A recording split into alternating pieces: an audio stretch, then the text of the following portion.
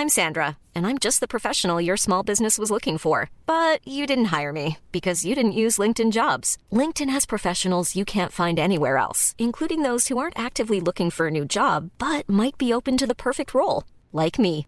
In a given month, over 70% of LinkedIn users don't visit other leading job sites. So if you're not looking on LinkedIn, you'll miss out on great candidates like Sandra. Start hiring professionals like a professional. Post your free job on linkedin.com/people today. When it comes to your finances, you think you've done it all. You've saved, you've researched, and you've invested all that you can. Now it's time to take those investments to the next level by using the brand behind every great investor, Yahoo Finance. As America's #1 finance destination, Yahoo Finance has everything you need, whether you're a seasoned trader or just dipping your toes into the market. Join the millions of investors who trust Yahoo Finance to guide them on their financial journey. For comprehensive financial news and analysis, visit yahoofinance.com, the #1 financial destination, yahoofinance.com.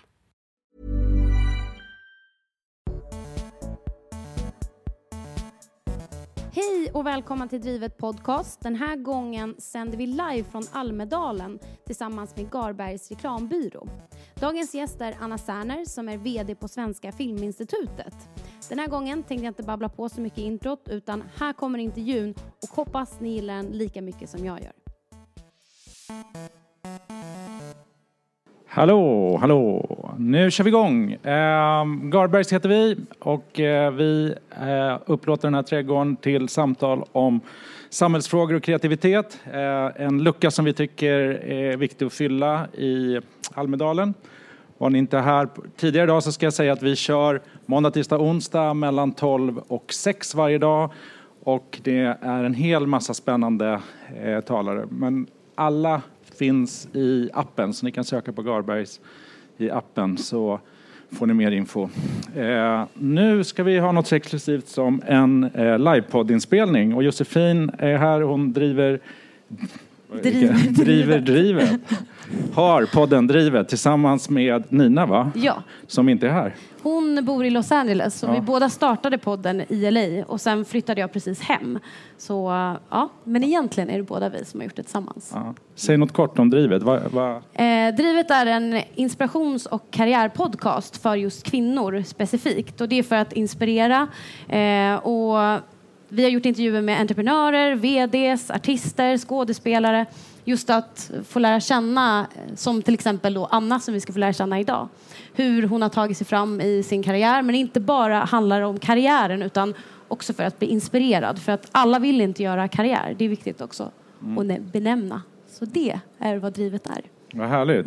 Och Anna känner ju vi i reklambranschen i alla fall väldigt väl eftersom du var Reklamförbundets vd många år som heter KOM nu för tiden.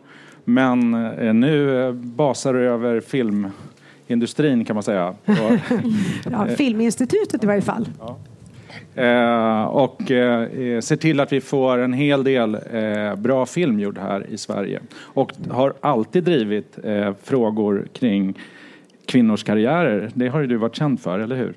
Det har varit en hjärtefråga för dig. Ja, jag är kvinna, har alltid varit, vad jag vet. Och har alltid fått frågor utifrån just att vara chef och annat. Och hur är det att vara kvinna? Jag blev chef på Reklamförbundet när jag var 34 år. Och insåg ju ganska snabbt att jag fick helt andra frågor än vad män fick. Och då är det svårt att inte börja göra något.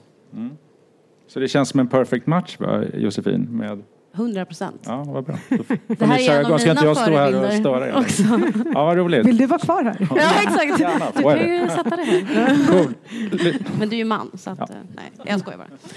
Nej, men jag kanske ska presentera Anna lite närmare, som är då vd för Svenska Filminstitutet. Hon har varit vd för Reklamförbundet och Tidningsutgivarna. Du är utbildad jurist. Du har massa styrelseuppdrag bakom dig. Du har studerat på Stockholm Filmskola och någon konstnärsskola också. Jag har gått stora konstkursen. Vilket var en halvtidsutbildning i en termin på kursverksamheten. Fattar. Det är kortfattat vem Anna är. Men jag tänkte börja lite från början. Nu är du vd på Svenska Filminstitutet. Och hur hamnar du där från början? Alltså jag menar, om vi backar tillbaka bandet. Har du känt att du skulle leda hit på något sätt? Nej, det har jag verkligen inte. Jag tror att väldigt många känner igen sig med mig i att man börjar på en utbildning. I mitt fall började jag då juristutbildningen. Och man börjar en utbildning av olika skäl. Det vanligaste är ju att man vet inte vad man ska göra med sin tid. Man vet inte hur man ska få pengar. Så istället för att då ha ett tråkigt jobb i en butik som väldigt många har, så börjar man plugga. Jag började på filmvetenskap direkt efter gymnasiet. Och film, alla älskar ju film. Så det är ju svårt att inte bli förälskad i det. Och jag började också filmskolan, då Stockholms nya filmskola. Och det var ju också jättekul på alla sätt och vis.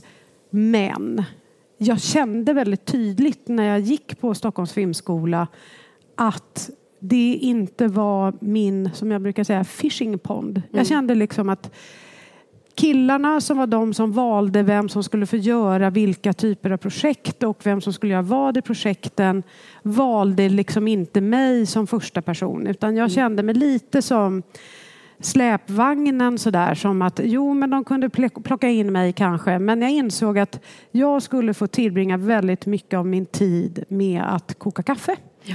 Och kanske till och med köa för att koka kaffe på en filminspelning. Och det kände jag väldigt tydligt i min egen mage att det är jag inte intresserad av.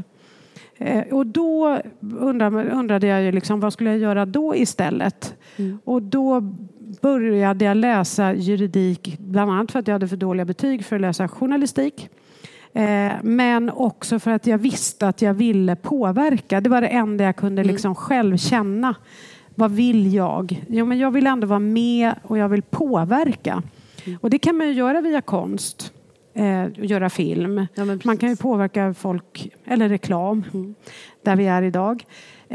Men jag insåg att just via konstnärliga yrken så blev priset för högt för mig. Men då var det så här, men journalistik, det trodde jag, det kunde man ju påverka. Jag är jätteglad att jag inte är journalist idag med tanke på hur deras arbetsmarknad ser ut. Men det är ju sånt man inte vet. Men istället så kom jag in på juristutbildningen och där hade jag en bild av att man fick vara med och påverka. Och så började jag plugga där. Och du började jobba också med juridik också efter din utbildning ett tag? Ja, för när jag var på juristutbildningen så kände jag direkt att det här var mycket mer min fishing pond. Jag hamnade mycket lättare i rätt sammanhang. Och jag tror att det är en sån här viktig sak att tänka på när man gör karriär. Och då kan man ju säga, vad är karriär? Ja, det är väl helt enkelt en yrkesutveckling som leder åt olika håll. Det behöver ju inte leda till att man blir chef och ska ha hög lön, utan det kan ju leda till massa andra saker. Men jag började känna att jag hamnade rätt redan på juristutbildningen. Men sen via lite kringelikrokar så hamnade jag på Reklamförbundet. Och det var perfekt. För då var jag en sån som alla ville ha. Där började du inte som vd först? Nej, jag började som jurist. Jag hade jobbat på bank. Och där var ju jag liksom yvig och folk tyckte jag var jättekonstig. Och jag kom med sån här, det här var ju då 1996, började på den här banken och alla slängde papper i papperskorgar. Och jag kände bara så här, men ursäkta, det här känns ju verkligen 1800-tal. Så då kände jag så här, men det ändrar vi på. Så jag gick upp till bankveden och så sa jag, men hör du så här, vi har ju en social agenda. Vi kan ju inte hålla på att slänga papper i papperskorgar, vi måste ju återvinna pappret. Och herregud kan jag säga, det tog ju mig typ 3 månader att skriva olika PM till vaktmästeriet. För det var ju nämligen de som skulle ta hand om pappret och de ville absolut inte ha en ny arbetsuppgift. Så det var så trögrörligt och de bara tyckte att jag var jättejobbig. Alla runt omkring mig tyckte jag var jättejobbig som hittade på nya grejer. Och den högsta ledningen tyckte jag var jättekul som hittade på nya grejer som de ändå inte tänkte göra. Men har du alltid varit en sån person? För det känns som du alltid säger vad du tycker och tänker. Och det har varit så en följd genom din karriär också. Att du har varit känd för det. Det låter som att du var det redan från början, eller hur? Ja, så är det nog. Var kommer det ifrån? Det vet jag inte. Vi är ju olika som personer. Och jag var ju ganska odräglig som tonåring. Men också fruktansvärt kaxig. Jag kanske lärde mig att ta ton. Och sen gick jag ifrån att ta ton mot lärare till att faktiskt ta ton mot andra saker i För samhället. det är oftast det man inte vågar, tycker jag. Att man är i skolan ganska så här tyst. Det är lärarna som bestämmer. Men det kände inte du helt enkelt. Nej, det kände jag. Det är väl fantastiskt. Men det hade jag behövt lära mig mer. Men jag har haft en sån, och det vet jag med mig, och det är inte bara bra verkligen, men jag är en sån som frågar. Jag sitter inte så här undrar över när en lärare säger saker som jag inte förstår, utan då frågar jag. Det kan ju bli ganska jobbigt för dem som inte frågar, med den här människan som oavbrutet liksom ställer frågor. Men det har ju hjälpt mig att förstå saker. Ja, verkligen. Och det är väl det en vd-roll är också. En grund.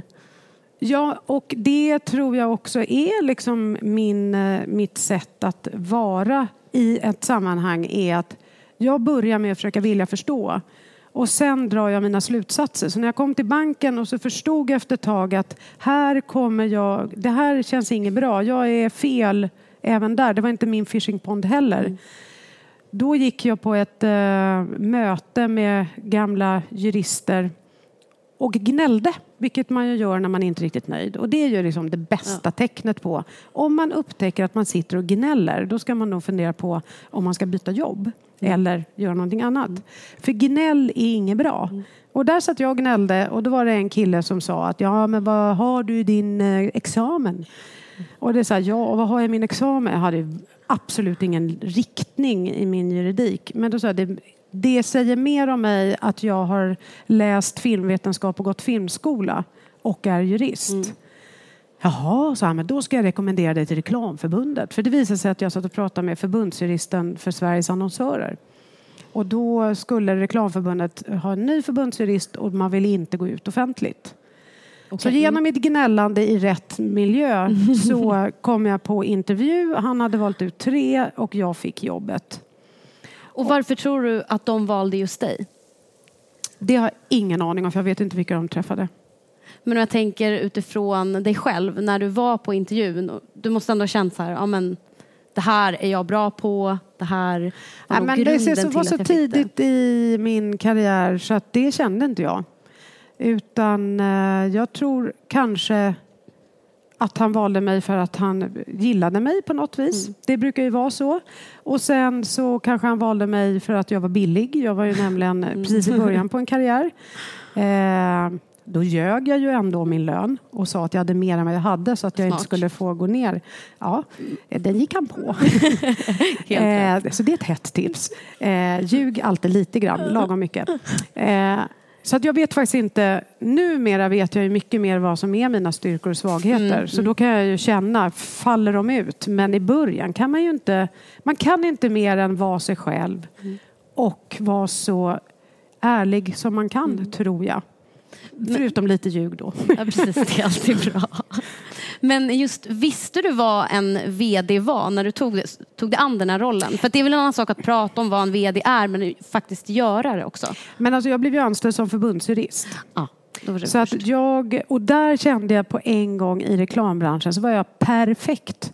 För jag var lite lika yvig som alla i reklambranschen. Alla är ju så här konstnärliga och kreativa och härliga. Men med en liksom lite mera ruta. Så att om de var runda så var jag rutan, till skillnad från mina tidigare jobb. Då var jag det runda, de var rutan. Och i reklambranschen då kunde jag säga självklarheter. Ursäkta, när jag utvecklats jättemycket i reklambranschen. Men då var det så här, vad ska vi göra? Vi har inget skrivet avtal. Och då kunde jag säga så här, ja men du vet, muntligt avtal gäller, pacta sunt servanda.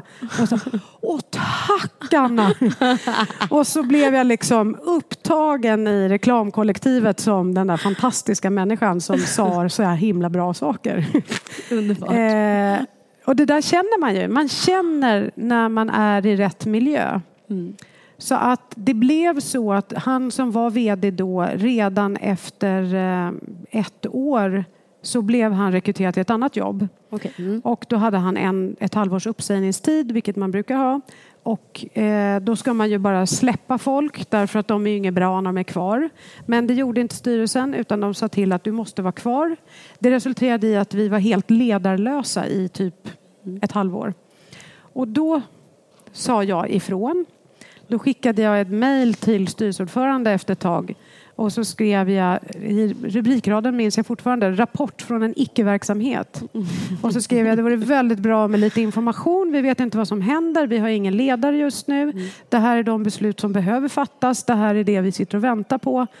Och då blev ju han så här, den där, hon verkar vilja grejer. Och så tänkte han förstås, och tjej, fan vad bra. 34 år, det känns ju liksom modernt. Det här vägrar de erkänna, men det fanns en kvinna i styrelsen och hon har ju erkänt att det var precis så de sa. Och det måste man ju förstå, att man alltid blir vald dels på grund av sina kompetenser, men så lägger man ju till någonting annat också. Jag var ung kvinna, det var ju toppen. Sen hade vi mycket förhandlingar och jag fick ju 40% i lön av vad min företrädare har haft. Så att det var ju, jag var Hur visste billig. du om det? Därför man är jurist och jag hade ju förstås sett min företrädares avtal. Så att då kan man ju säga, varför säljer man ut sig så billigt? Men för mig var det så här, ja men jag ville ju ha det där jobbet. Och då får man väl ta det i början. Man kan inte fastna på att man ska ha prickrättvisa, utan man får ju liksom ta chanserna. Så jag kände bara, det här är en skitkul chans. Jag förstod jag vad jag gav mig in på? Absolut inte. Men jag hade lust. Jag kände bara, wow, det här är ju helt fantastiskt. Och inte vet jag varför jag tyckte det. Men jag vill nog ha makt. Numera inser jag ju det. Det vet jag inte om jag gjorde då.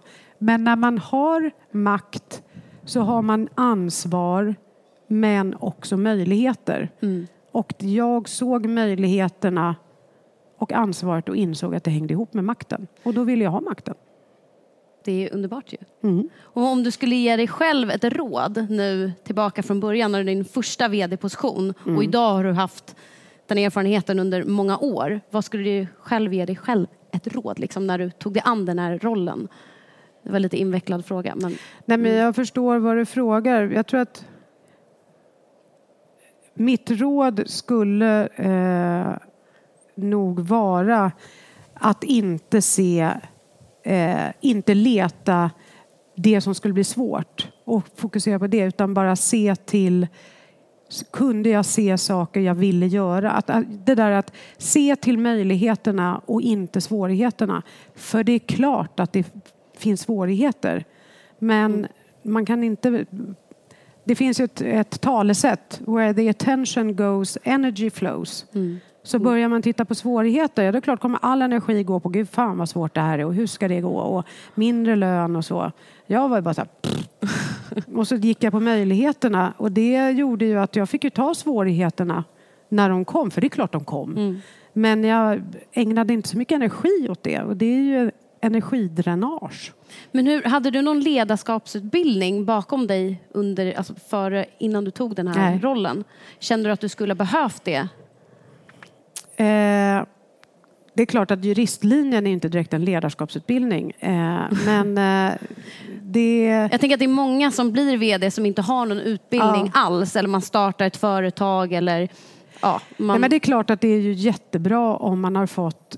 Det tycker jag rent allmänt sett. Vi är så himla mycket och ska samverka. Det här med att vi begärs hela tiden att vi ska samarbeta. Vi ska åstadkomma saker tillsammans. Men vi får aldrig lära oss. Och hur åstadkommer man det? Inte ens lärare har ju ledarutbildning. De kan inte de grundläggande ledarskapsmodellerna ens. Det är ju helt bisarrt. De som leder grupper hela tiden. Så det är klart att det hade varit mycket bättre om jag hade haft lite utbildning innan. Men det viktigaste tror jag det är att man ger under vägen. Därför att du upptäcker saker och då behöver du ju hjälp att processa. Det är väldigt svårt, i varje fall för en som jag är... jag har svårt att läsa en ledarskap... Jag läser aldrig ledarskapsböcker eller managementlitteratur. Jag kan inte. Jag måste göra. Och för den som måste göra så hjälper egentligen inte hur mycket man läser innan, för du kan inte, poletten trillar inte ner. Och det tycker jag ser hos många som när poletten inte har trillat ner, då är det ju just för att det är så mycket teorier liksom. Men i praktiken så kan man inte tillämpa en teori. Man måste tillämpa stora drag och sunt förnuft och i större mått av nyfikenhet och inlyssnande. Det är egentligen väldigt basala saker. Men det dyker upp saker och då är det ju jättebra att kunna få utbildning vart efter. Men om man ska gå in lite, nu mässar jag runt lite här men om man ska gå in på chefsrollen, vd-rollen, vad för egenskaper krävs som vd, tycker du? Nyfikenhet, mod, vilja att ta ansvar, en drivkraft och empati. Om det är någon som är ny i vd-rollen eller har precis fått ett erbjudande om att ta sig an då den rollen, vad skulle du ge för tips till en sån person? Så här generella tips. Ja. Om man aldrig har gjort det tidigare, man har ingen utbildning men känner att så här, det här är ju någonting jag skulle kunna axla och tycka att det är superkul med att driva ett företag framåt. Eller? Då skulle jag dels inför tips skulle det vara att bjuda några personer som du tycker verkar smarta på en lunch och ställa massa frågor. Så att man liksom orienterar sig i landskapet, kanske i vilket område företaget är eller i själva ledarskapet. Men man helt enkelt sondera terrängen. Och sen, nu sitter 2 personer här längst fram som var kollegor till mig på Tidningsutgivarna. Men det gjorde jag, och det kan ju ni säga om det var rätt eller fel. Men det första jag gjorde var att jag träffade alla medarbetare 1 timme var. Det var jävligt jobbigt, för 1 timme kan gå jättefort, 1 timme kan också gå jättelångsamt om man inte har något att prata om. Men det upplevde jag var väldigt bra, för jag förstod era utmaningar. En nickar och en sitter helt still. Ja, okej, hon har tagit efter, så då, det var väl ändå ett gott betyg då. Men det är ju superbra tips. Ja, men för det var faktiskt, mitt tips är då, ta inte 1 timme, för det var faktiskt väldigt lång tid. För vissa har ju pratat klart på 5 minuter. Men vad jag gjorde var också, och det minns jag mycket väl i varje fall. Det är inte säkert att de jag pratade minns det. Men jag sa, jag är inte intresserad av att höra vad du tycker om ditt arbete. Jag är intresserad av vem du är. För jag vill kunna ta en fika med dig. Och då vill jag veta om du har jobbat länge eller kort tid. Ifall du, liksom, vad är dina andra intressen? För man måste ju också kunna ha lite small talk. För att det ska bli gemytligt. För du pratar ju mycket om det här helikopterperspektivet över att se längre fram. Att alla har ju inte den egenskapen. Vad tror du att du har fått det ifrån? Hur kan man bara ha det? Jag tror faktiskt att det är så, om jag har förstått forskning rätt, som jag inte då har läst men hört.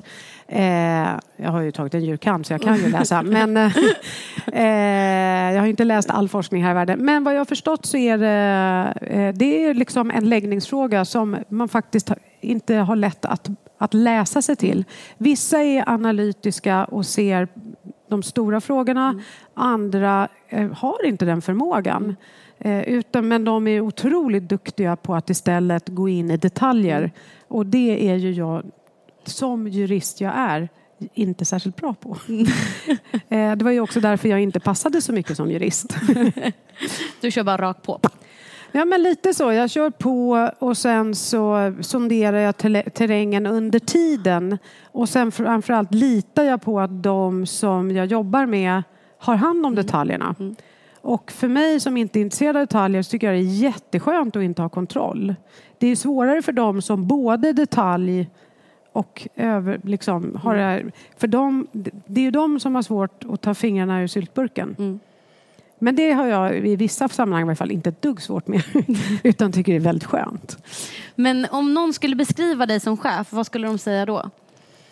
Det vet jag, för att det har jag fått läsa i tidningar för folk har frågat det. Jag får höra att jag är hård. Och när det skrapas på ytan så betyder hård att jag är rak och tydlig och ärlig. Det betyder att när jag ser saker och tycker saker, då säger jag det. Och det kan uppfattas hårt. Och ibland så är det säkert onödigt hårt och ibland kanske inte. Att jag är en doer. Att jag får saker och ting gjort. Och att jag är...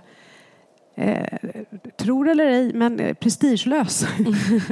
Men jag har inga problem att liksom ombesluta mig. Det var ett ord vi hittade på Reklamförbundet när styrelsen hade tagit fel beslut. Så sa vi så här, men vi hittade ett nytt ord. Ombesluta er bara. Ja, så ordförande. Vi har ombeslutat oss i den här frågan. Och det är en väldigt bra egenskap därför att man kan ju ta fel beslut. Och det får inte bli en prestigefråga. Och det har inte jag faktiskt problem med. Sen försöker jag i allra största mån undvika det genom att fatta rätt beslut från början. Men då finns det säkert de som skulle säga att jag är lite väl fort men fel. Så ibland fattar jag beslut lite för fort. Men å andra sidan så är det skönt med folk som fattar beslut. Absolut, det är ju verkligen. Men det är liksom inte bara så här, gud vad bra det var. Utan ibland är det så här, oops. Men om man ska tänka så här, manlig och kvinnlig chef. Skillnader mellan det. För ibland när man är väldigt så här, rak och tydlig som kvinna kan jag uppleva så kan man vara så här tjurig, grinig.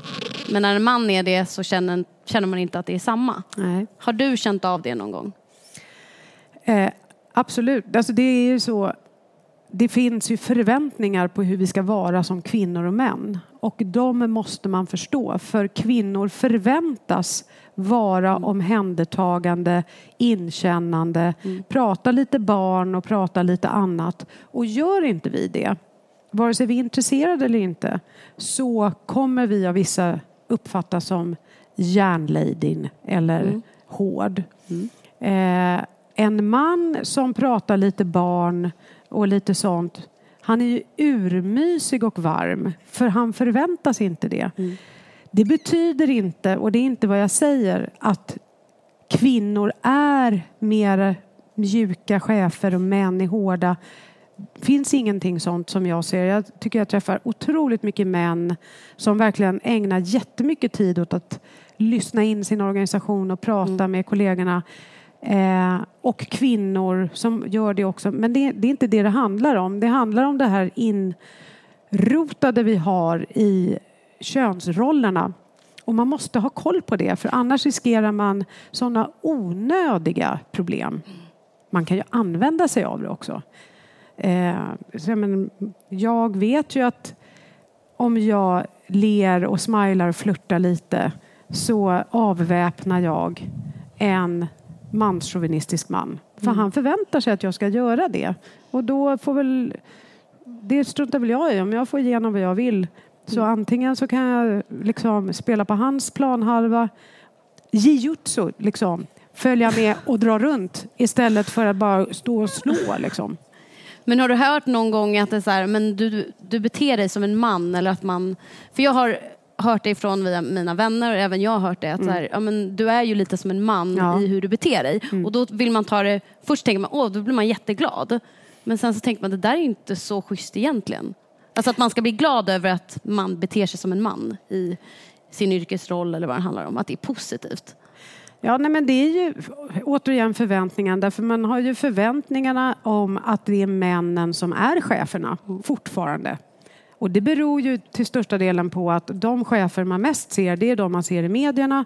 Och de är ju 98% män fortfarande i börsbolagen. För det är börsbolagen som vi läser om oftast.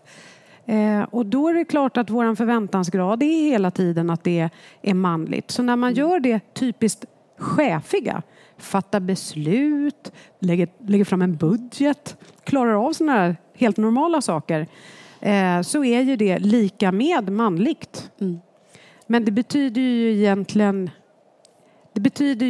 det avslöjar strukturerna, men det betyder ju inte att den som säger det menar att, och det är det som vi hela tiden måste tänka på. Det betyder inte att de menar, gud vad du är osexig. Om du förstår vad jag menar. Nej, precis. Nej. Jag menar, för det är ju också någonting vi förväntas vara. Vi ska ju både vara mamma och vi ska vara duktiga och älskarinnorna. Och vi ska ju vara så himla mycket olika saker. Och manlig ligger inte i någon annan förväntan än just att klara av jobbet. I alla andra så ligger förväntan att vi ska vara snygga, vi ska ha nya kläder, vi ska ha omhändertagande till våra barn och ha det som fokus. Och då är det klart att i just de lägena så är det ju manlig, inte det vill vara. Det är så stor diskussion där. Man skulle kunna bara vidare där. Nu, jag vet inte ens vad klockan är. Man måste bara se halv. Perfekt. Okej, men då tycker jag vi går vidare till Svenska Filminstitutet som du är på nu. Som VD. Och hur var det att jag kom dit? Precis, och det är där vi måste komma in på nu. Ja. Det kom sig ju av att jag började fatta det här med var mår jag bra? Det där att jag kände i bankvärlden, det var liksom inte min fishing pond. Reklamvärlden var det. Då funderade jag på varför. Och då, när jag sa upp mig på Reklamförbundet, då gjorde jag faktiskt så att jag hade ju förmånen att skicka ut en pressrelease. Och då fick jag ungefär 100 frukostar och luncher med människor som bara ville höra lite. Vad vill du göra? För du slutade först, va? Och då skickade du ut en pressrelease. Jag sa upp mig och i nästa sekund skickade jag ut en pressrelease. Och så blev utan att veta vad du ska, helt enkelt. Ja. Jag bestämde mig för det döläskiga att tro på när folk sa du är jättebra. Fast de inte erbjöd mig något jobb. Att tro på det där första. Och tänka att det löser sig väl då. Vilket ju var jätteläskigt. Jag var nyskild och liksom har ett barn och bla bla bla. Så det var ju verkligen inte bara att göra. Men jag gjorde det och så blev jag bjuden på massa frukostar och luncher. Och så frågade alla, vad vill du då i din karriär?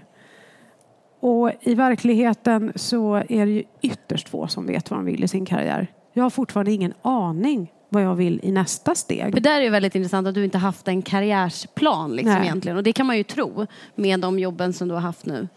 Nu har jag...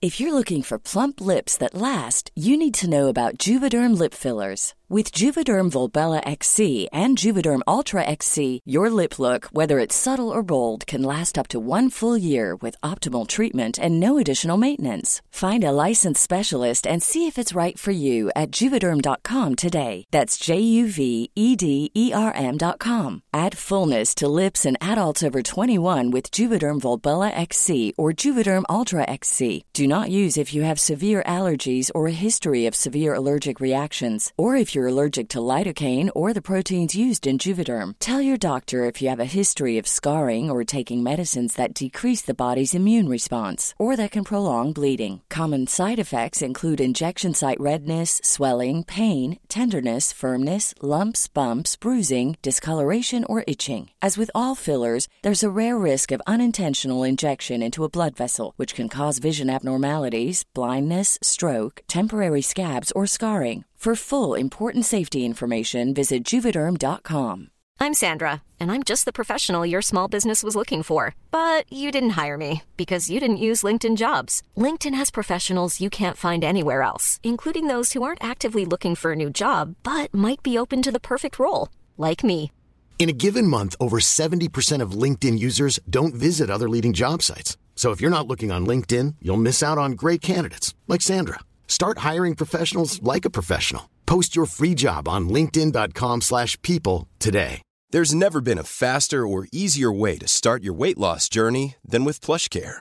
PlushCare accepts most insurance plans and gives you online access to board-certified physicians who can prescribe FDA-approved weight loss medications like Wegovy and Zepbound for those who qualify. Take charge of your health and speak with a board-certified physician about a weight loss plan that's right for you. Get started today at plushcare.com/weightloss. That's plushcare.com/weightloss. plushcare.com/weightloss. Mer liksom en taktisk plan att få det jag vill, nämligen jag vill hela tiden utvecklas och bli stimulerad. Och jag blir inte stimulerad när det gå på repetition. Det var när jag var på Reklamförbundet och det var så här, nu är det guldägg igen, vänta det november, då kommer resuméskrivaren där artikeln och det var så här, men nu är det ingen roligt längre. Men först försökte jag ju svara på den där frågan, vad vill du göra? Men sen insåg jag att det går inte. Och då bestämde jag mig för att fundera på efter 100:e lunchen. Vad är de viktigaste saker jag vill ha ut av en arbetsplats då? Och så bestämde jag mig för att det skulle vara högt i tak. Jag trodde då inte att jag behövde ha chef. Nu tror jag att jag skulle vara ganska outhärdlig att ha under sig, eftersom jag är van att bestämma. Jag ville att det skulle vara kreativt. Jag trodde kreativ bransch, men insåg att det kan vara så här att man får göra förändringar, att det ändå är kreativt. Och sen, jag vill ha kul på jobbet. Mm. Det är egentligen det jag vill ha ut. Det kanske kan vara i fordonsindustrin. Inte vet jag har aldrig varit i fordonsindustrin. Man kan ju inte bestämma sig för en bransch utan att veta vad man då väljer bort. Mm. Så det gjorde att jag blev mycket öppnare för frågor sen. Och det gjorde att jag hamnade på Tidningsutgivarna.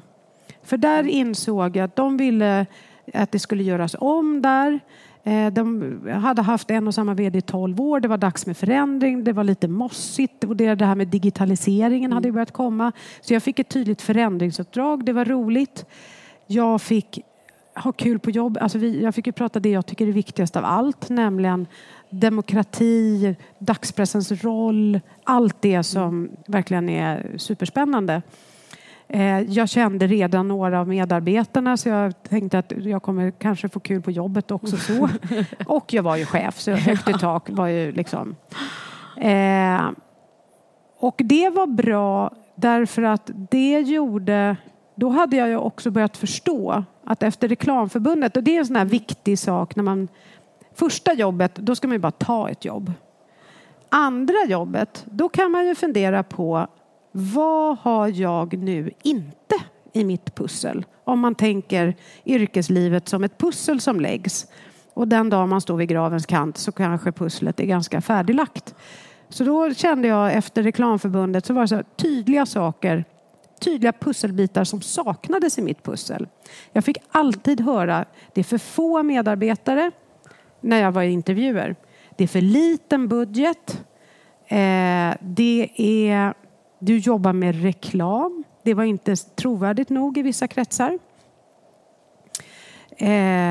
Och du har inte säljansvar.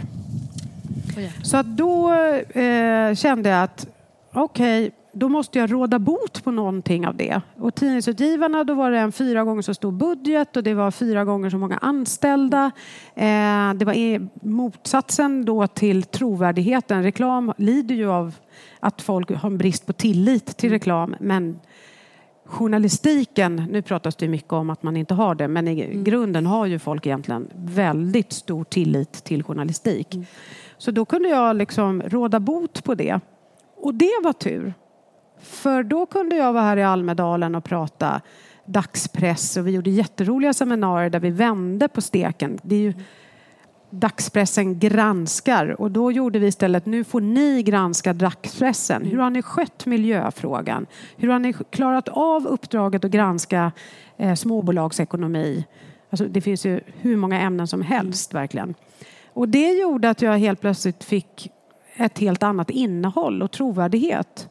Och det gjorde att de ringde från den rekryteringsfirman som höll på med Filminstitutet. Och frågade om jag var intresserad av Filminstitutsjobbet. Vad tänkte du då? Första samtalet? Det första samtalet tänkte jag, det är verkligen frågan om jag vill det. Tänkte jag. För att då hade jag jobbat i 2 branschorganisationer. Och branschorganisationer är inte jätteroliga alla gånger. För det är mycket så här, ja men inte ni driver min fråga, då kommer jag gå ur, då kommer inte jag betala min medlemsavgift. Och den typen av, du ska göra som jag säger, den har jag den är du allergisk mot, eller? Ja, jag har några roliga mejl med människor som har skickat det till min styrelseordförande som jag har fått sen. Så att det blir en kul bok sen. Men jag var väldigt trött på den mentaliteten av branscher. Där var och en är jättetrevliga, men i grupp är de inte jätteroliga. Så jag trodde att Filminstitutet kanske var en branschorganisation, och det vill jag absolut inte in i. Så då frågade jag honom, är det en branschorganisation? Det ska jag kolla, hörru du, jag kommer tillbaka till dig. För Filminstitutet har uppfattats lite som en branschorganisation. Absolut. Men okej, så när du då fick komma då på din första intervju, antar jag att det var. Kände du då mer så här, men det här skulle nog kunna vara någonting för mig?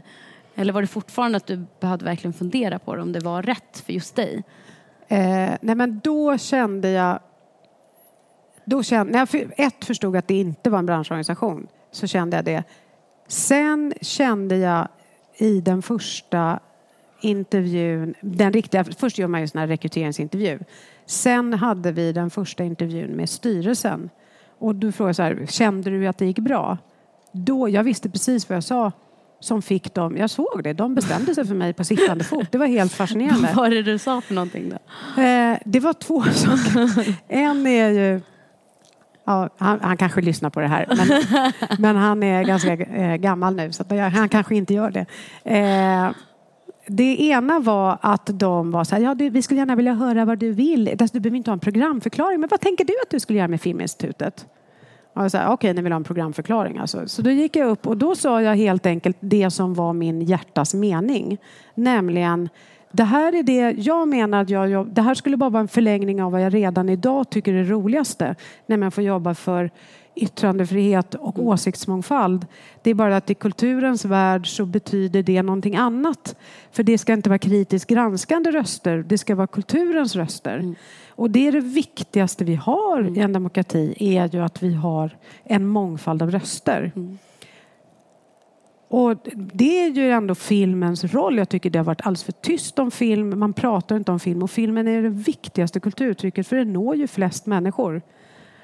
Och då såg jag så här, det är ingen som hade formulerat det hos dem. Så de bara, där var halva inne. Den andra halvan var att jag sa till styrelseordförande, för de, det var så här, man sitter i såna här fåtöljer så alla ser lite konstiga ut, halvliggande, och han låg och halvlåg lite, och så sa jag, men du och jag har ju pratats vid förr. Och han blev så va? Ja, men förra gången ni sökte vd, det var nämligen precis när jag sa upp mig från Reklamförbundet. Då valde de Cissi Elvin. Då visste jag ju att de var ute och rekryterade. Så fort jag sa upp mig så gick jag in och så ringde jag till styrelseordföranden som jag hittade på hemsidan och sa, det där jobbet vill jag ha. Han bara, då får du ringa till rekryteraren, förstår du. Och så hade jag ett möte med rekryteraren som väldigt klokt sa, vet du vad, du skulle säkert vara jättebra för det där, inte vet jag. Men det går inte, du kan inte gå från reklam till kultur. Det kommer inte funka. Och han hade helt rätt. Så det här var ju då 5 år efter. Ganska exakt 5 år efter. Så då sa jag det, nej men jag sökte ju det där jobbet. Jaha, då blev han sen. Så du var sugen redan då. Och då kom det ur mig. Vi kan väl säga så här, jag var sugen då. Han bara, vadå? Är du inte sugen nu? Och det är ju liksom hetaste tipset. Var inte för het på gröten. Så jag bara, nej, jag vet inte om jag är... Jag menar, det här är ju... Jag fattar väl mycket mer nu hur svårt det här jobbet är. Och jag är inte så säker på att jag är sugen. Om inte jag vet, vad vill ni? Och då sa han så här, tror att du har vad som krävs då? För att det, du vet, Cissi, hon gick in i väggen. Och då lackade jag. Så då gjorde jag det som jag tror. Då blev jag lite så här, och så satte jag mig lite längre fram och så lutade jag mig lite fram och så här, vad tycker du själv? Är det styrelsens jobb att se till att vdn inte går in i väggen, eller är det en vds jobb? Ja, nej, det tror jag. Det är kanske ändå en styrelse. Ja, och för övrigt, jag vet inte om ni känner till mig. Det är ju ganska kaxigt att säga. Jag vet inte om ni känner till mig riktigt. Men det är väl inte direkt så att jag är känd för att inte ha skinn på näsan. Så jag är inte jätteorolig. Jaha, nej. Ja, då blev de... Och sen pratades det på. Men då kände jag, när jag gick därifrån, så kände jag, nej men det där jobbet får jag om jag vill ha det. Och då får man ju tänka efter, vill jag ha det? Och jag kom fram till att jag ville det. Vad var det som gjorde då att du kände att du ville tacka ja? Det är ju att få verka för någonting som man verkligen brinner för. Och i det här sammanhanget, Jag fick ju, men även när jag var på Reklamförbundet fick jag ju verka för yttrandefrihet. Det var ju en stark drivkraft hos mig. Det här folks hyckleri med man vill inte ha reklam men man vill absolut ha det hetaste varumärket på bilen eller på byxorna. Det är så här, hur får du ihop det? Du kan ju inte förkasta det ena men inte vilja ha och ändå vilja ha det andra. Så det gick jag igång på. I tidningsvärlden så var det ju det här med liksom också yttrandefriheten kräver vissa saker. Det är otroligt intressant att jobba med de frågorna. Och att då få prata om film. Alltså i reklambranschen, alla älskar och hatar reklam. I tidningsbranschen så satt alla och pratade om att dagspressen är död. Ni kommer inte finnas kvar. Det var, jag fick ägna så mycket tid åt att prata om det. I filmbranschen, tror ni att de har bra ekonomi i filmbranschen?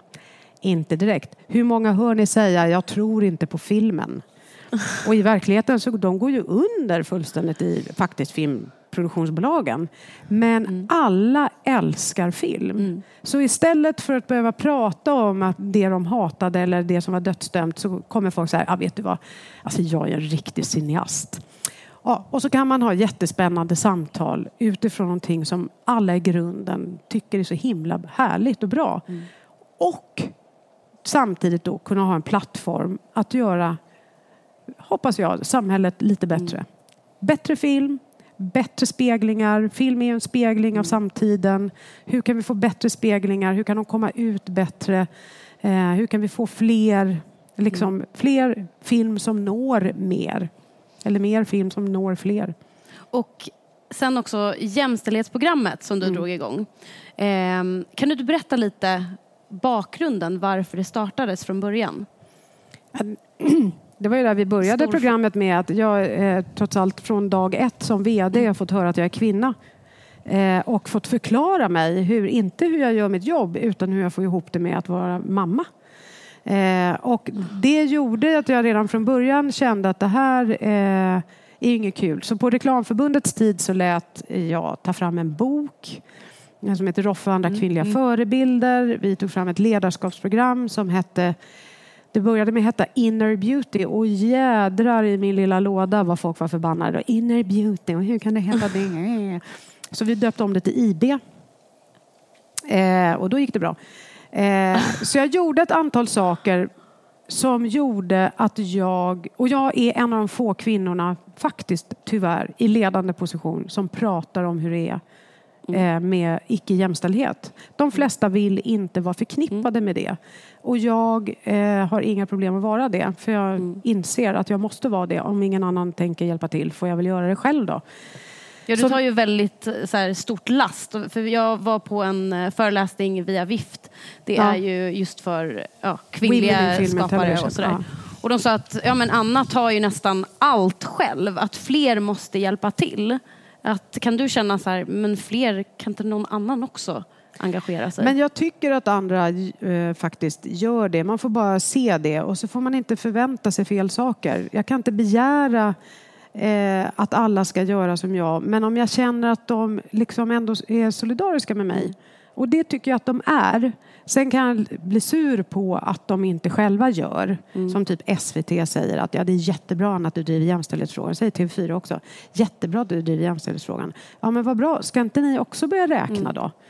Nej, men du vet vi så här går det inte riktigt. Och det är klart, då kan jag tycka, vad är problemet? Om det jag gör är bra, varför gör inte ni samma sak då?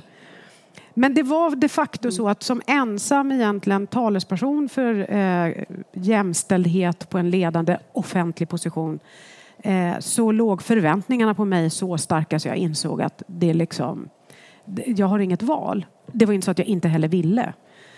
Men det första som hände var ju journalisterna ringde och sa, vad säger du nu om tillståndet i filmbranschen? Och det var ju ett uruselt tillstånd. Och då sa jag det. Och gjorde det så tydligt att alla fattade att jag menade allvar. Och för första gången så har jag ju faktiskt makt. Ja. Så det är ju våra pengar som är helt avgörande. Och det gör att jag har fått sån... liksom jag säger, men det är ju naturligtvis hela organisationen. Men det började verkligen med jag. Och jag hade en kollega och vän som var draghäst. Men nu är vi ju hela organisationen. Och alla är jättestolta. För det går ju bra. Alltså förutom att vi har gått från att vi gav 25% av stöden till kvinnor till att vi faktiskt ger hälften av pengarna till kvinnor. Så vinner ju kvinnorna hälften av priserna i Guldbaggen. De tävlar på internationella festivaler precis lika mycket. Om man går in och tittar på topplistan på kritikerbetyg på svenska filmer så leds 10 i topp av 3 kvinnor. Alltså det är ju faktiskt helt fantastiskt. Och då blir folk stolta. Så nu har jag mycket mer draghjälp. Men i början då fick jag ju... Och för mig var det inget val. Utan det var bara så här, jag insåg... Här har jag snackat i 10 år. Nu får jag börja göra... Då bestämde jag mig för att göra precis det jag har bestämt mig för tidigare. Sluta snacka och börja göra.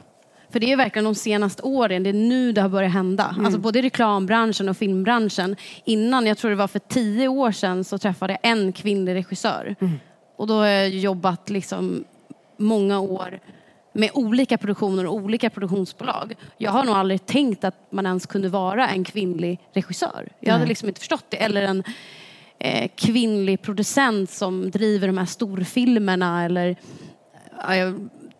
att man ens har chansen till, som ni har diskuterat jättemycket inom SFI, just att innan med just att söka dem i sin film, att ens känna att men jag har chans att kunna få en del av den här budgeten, men man känner att nej, men det finns ingen chans för att det är de här storregissörerna som kommer kamma hem de här pengarna, och sen så sliter man och gör det själv och så blir det halvdant för att man inte har budget. Eller det är så tragiskt att det är så nu har det blivit någon sån här trend också att ha kvinnliga regissörer eller manusförfattare. Eller... Men det är ju väldigt tydligt, för de fattar ju vad vill pengarna, produktionsbolagen. Och pengarna vill, nu tror ju alla att pengarna vill bara ha kvinnor och med annan kulturell eller etnisk bakgrund.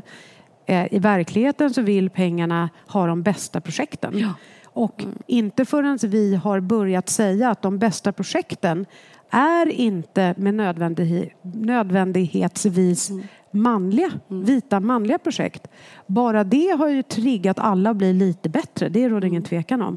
Men vi har också börjat att faktiskt med ord, jag kräver vid varje beslut så ska man argumentera för varför är det kvalitet. Och vi har namngivit kvalitet. Kvalitet för oss är originalitet, angelägenhet och hantverksskicklighet. Och det betyder olika saker beroende på vilken film det är. Men det är liksom inte en smakfråga det här. Det här är även en komedi, en bred komedi. Vi kommer visa en imorgon, gratis inträde klockan 17. All inclusive av en kvinnlig regissör med Susanne Reuter i huvudrollen. Ska man göra en komedi som riktar sig till kvinnor i övre medelåldern, då måste det finnas en samtida angelägen. Det måste bränna till, för annars garvar man inte. Så det är ju svårast egentligen komedi att vara angeläget. Men om man säger en dokumentär som ska skildra flyktingströmmarna, så har ju angelägenheten en annan dimension. Då är ju den mer mänskliga rättigheter, politisk dimension. Så att de här orden måste man prata runt. Och det är så intressant, för det vill inte de som inte vill förändring. Nej, men du vet Anna, som en kvinna sa i förra veckan på Bergmanveckan, sitter hon på scen och så här, ja, men det kom några kvinnor till mig, men alltså jag måste ju säga, jag är ledsen Anna, men det är ju ändå kvalitet som ska styra. Och så här, ja, men vad är kvalitet? Så sa jag till henne, men vad hade du som bild att du skulle åstadkomma? Vad var kvalitet? Nej, men du vet, det känner man igen när man ser det. Ja, och det är därför det alltid ser exakt likadant ut. Exakt. Det är därför det inte sker någon förnyelse. Och det är därför vi alla liksom fastnar i stereotyper. Och det är precis det som inte är kvalitet. Men att börja prata om det upplever jag, det är det absolut mest kontroversiella jag har gjort. Också för att de som man tror ska vara på vår sida, nämligen kulturjournalister. Alltså Åsa Linderborg som är feminist. Hon menar ju att jag har drivit Filminstitutet till att bli hon politiserar filmkonsten. Det måste ju vara fri höjd i konsten. Konsten ska inte styras. Jag styr inte filmkonsten. Jag bara säger att hälften av våra pengar kommer vi försöka se till hittar kvalitet även bland kvinnliga filmskapare. Och jag är helt övertygad om att det finns kvinnliga filmskapare som har kvaliteten. Och efter 5 år kan man säga I proved myself right. Det gillar de inte. För de hade monopolet på att lite svävande säga men det är kvalitet. Och så kan de skriva en recension som är helt obegriplig. Men där de tycker till lite och gillar lite. Och konstigt nog, som en kvinnlig filmregissör sa när vi var i Cannes nu. Där liksom världen har ju börjat upptäcka det här. Häromdagen hade jag ett halvtimme samtal med Gina Davis. Som liksom ringer. Jag har fått mejl från Meryl Streep. Bara det. Vad skrev hon? Hon skrev, jag hade försökt få med henne ett seminarium. Hon svarade aldrig på mejlet och sen svarade hon efter 4 månader. Jag är hemskt ledsen, jag ser det här mejlet nu. Jag har inte, du hade använt fel mejladress. Jag vill bara säga att det är så viktigt det ni gör, men jag kunde ändå inte. Typ. Men Gina Davis, hon ville ha en filmroll i Sverige. Perfekt. Men det är ju, bara det är ju bra. Men nu reser du runt i hela världen och pratar om just jämställdhet i filmbranschen. Ja. Och att det, och många, eller utåt sett så är ju Sverige bäst på det, som jag har förstått det. Ja, inte bara utåt sett utan vi är bäst. Det råder ingen tvekan om det. Och det är det de ser och det är det som ger så otroligt mycket positiv energi. För där sitter de ute i världen och är förtvivlade. Lite som du beskrev. Det är ju förfärligt och man får inga förutsättningar. Det blir skit. Och så ser jag, men vänta, någonstans funkar det. Och så kan jag komma dit och säga, ja men det tog oss 4 år. Och vi gjorde en handlingsplan och så följde vi den. Och det viktigaste i handlingsplanen är att räkna. Och då är det så intressant, när vi satt i Cannes nu då och hade ett sånt seminarium, då är vi helt plötsligt inbjudna av Cannes-festivalen. Och Monsieur Thierry Fremont som är chef där, han tycker ju att jämställdhet är ungefär det tråkigaste som finns. Men han kan inte göra nu. För det är sånt jävla tryck på honom. Så i år så hade han halva juryn var ändå kvinnor. Och på presskonferensen, om ni går in och lyssnar på presskonferensen från Cannes i år, så pratar de halva tiden om vilka bilder fick man, och det var ju ändå förfärligt vilka kvinnobilder man fick, och de här kvinnorna som säger det var ju fantastiskt att se 20 filmer, men hur porträtteras kvinnorna? Och det här är liksom världens viktigaste filmfestival. Så att det har verkligen fått genomslag.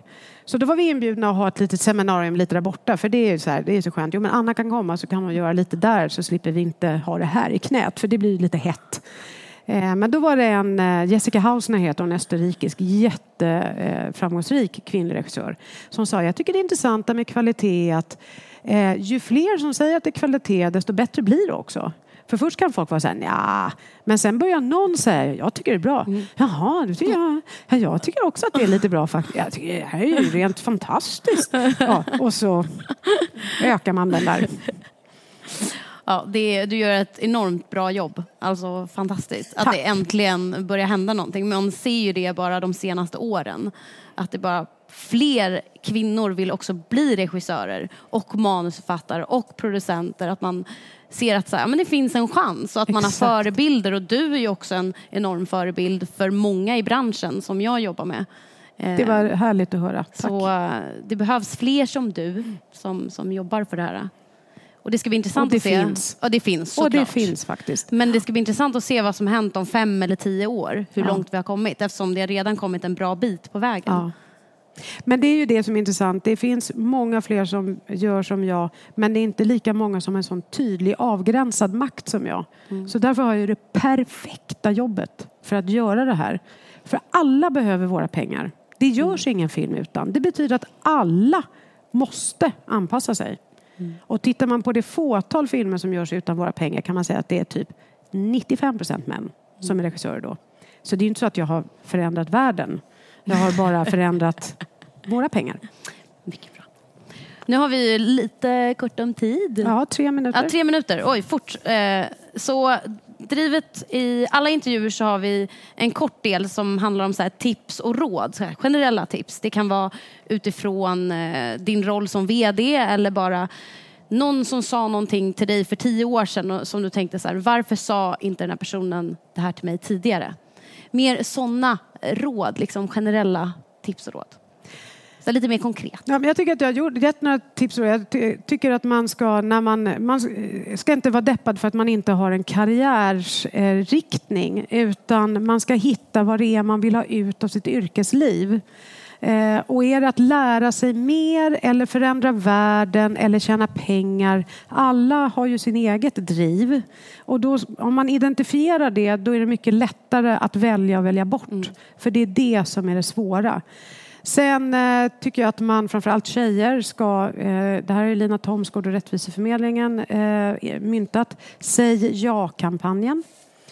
Och då lägger jag till, för man kan ju alltid ombesluta sig. Alltså tacka ja för fan. Tjejer är faktiskt, för vi vet hur kritiskt granskade vi blir. Men om man inte tar chansen, då händer ingenting. Och blir det fel så får man väl hoppa av då. Och sen tycker jag att för mig har det ändå varit otroligt viktigt det här med att identifiera folk i nätverk. Inte så här gå in i kvinnliga nätverk. För det, ärligt talat, de är oftast inte alls särskilt bra. För där är en stor bunt människor som alla vill ha något som ingen kan ge. Det blir lika med gnäll. Och det är inte kul. Och man får inga jobb på det. Däremot så ska man vara i andra sammanhang och så ska man identifiera folk som man tycker verkar bra. Och sen så kan man väl säga, får jag bjuda dig på en kopp kaffe? Eller kan inte jag få... Jag är mentor till några, man kan fråga om sånt. Men man behöver inte ha en mentor på det sättet heller, utan man kan faktiskt bara så här, ta en kopp kaffe då och då. Och göra det med lite olika människor. Och sen alla de här minglarna som folk fnyser åt, och det är bara rosémingel och så. Ja, det må vara hänt. Men som jag försöker säga till min dotter, jag tycker också att det kan vara jätteobehagligt med mingel när jag inte vet att jag känner någon. Och då brukar jag säga både till mig själv och till henne, skit i det, gå dit, gå runt med ett glas, och oftast träffar man någon man känner, och gör man inte det så har man visat upp sig, så går man hem. Och man har väldigt lite att förlora, men man har sjukt mycket att vinna. För det, man lär känna folk.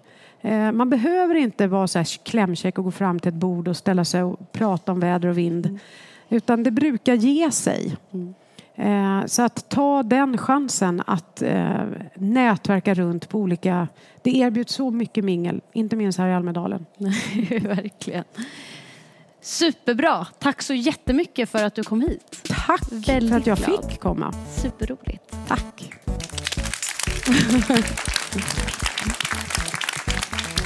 Tack. Tackar vi Josefin Eriksson och Anna Särner. Tack för att ni lyssnade på intervjun med Anna Särner. Hon är en stående förebild för mig. Och det var superkul att göra den här intervjun. Och jag vet att Nina, som befinner sig i Los Angeles och gör en tv-serie nu, hade önskat att hon hade kunnat vara med och träffa Anna.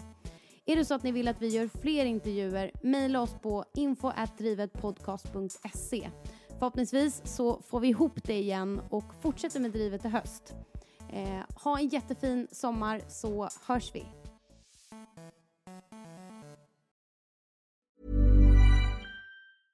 Want flexibility? Take yoga. Want flexibility with your health insurance? Check out United Healthcare Insurance Plans. Underwritten by Golden Rule Insurance Company, they offer flexible, budget-friendly medical, dental, and vision coverage that may be right for you. More at uh1.com. Planning for your next trip? Elevate your travel style with Quince. Quince has all the jet-setting essentials you'll want for your next getaway, like European linen, premium luggage options, buttery soft Italian leather bags, and so much more. And it's all priced at 50 to 80% less than similar brands. Plus, Quince only works with factories that use safe and ethical manufacturing practices. Pack your bags with high-quality essentials you'll be wearing for vacations to come with Quince. Go to quince.com/trip for free shipping and 365-day returns.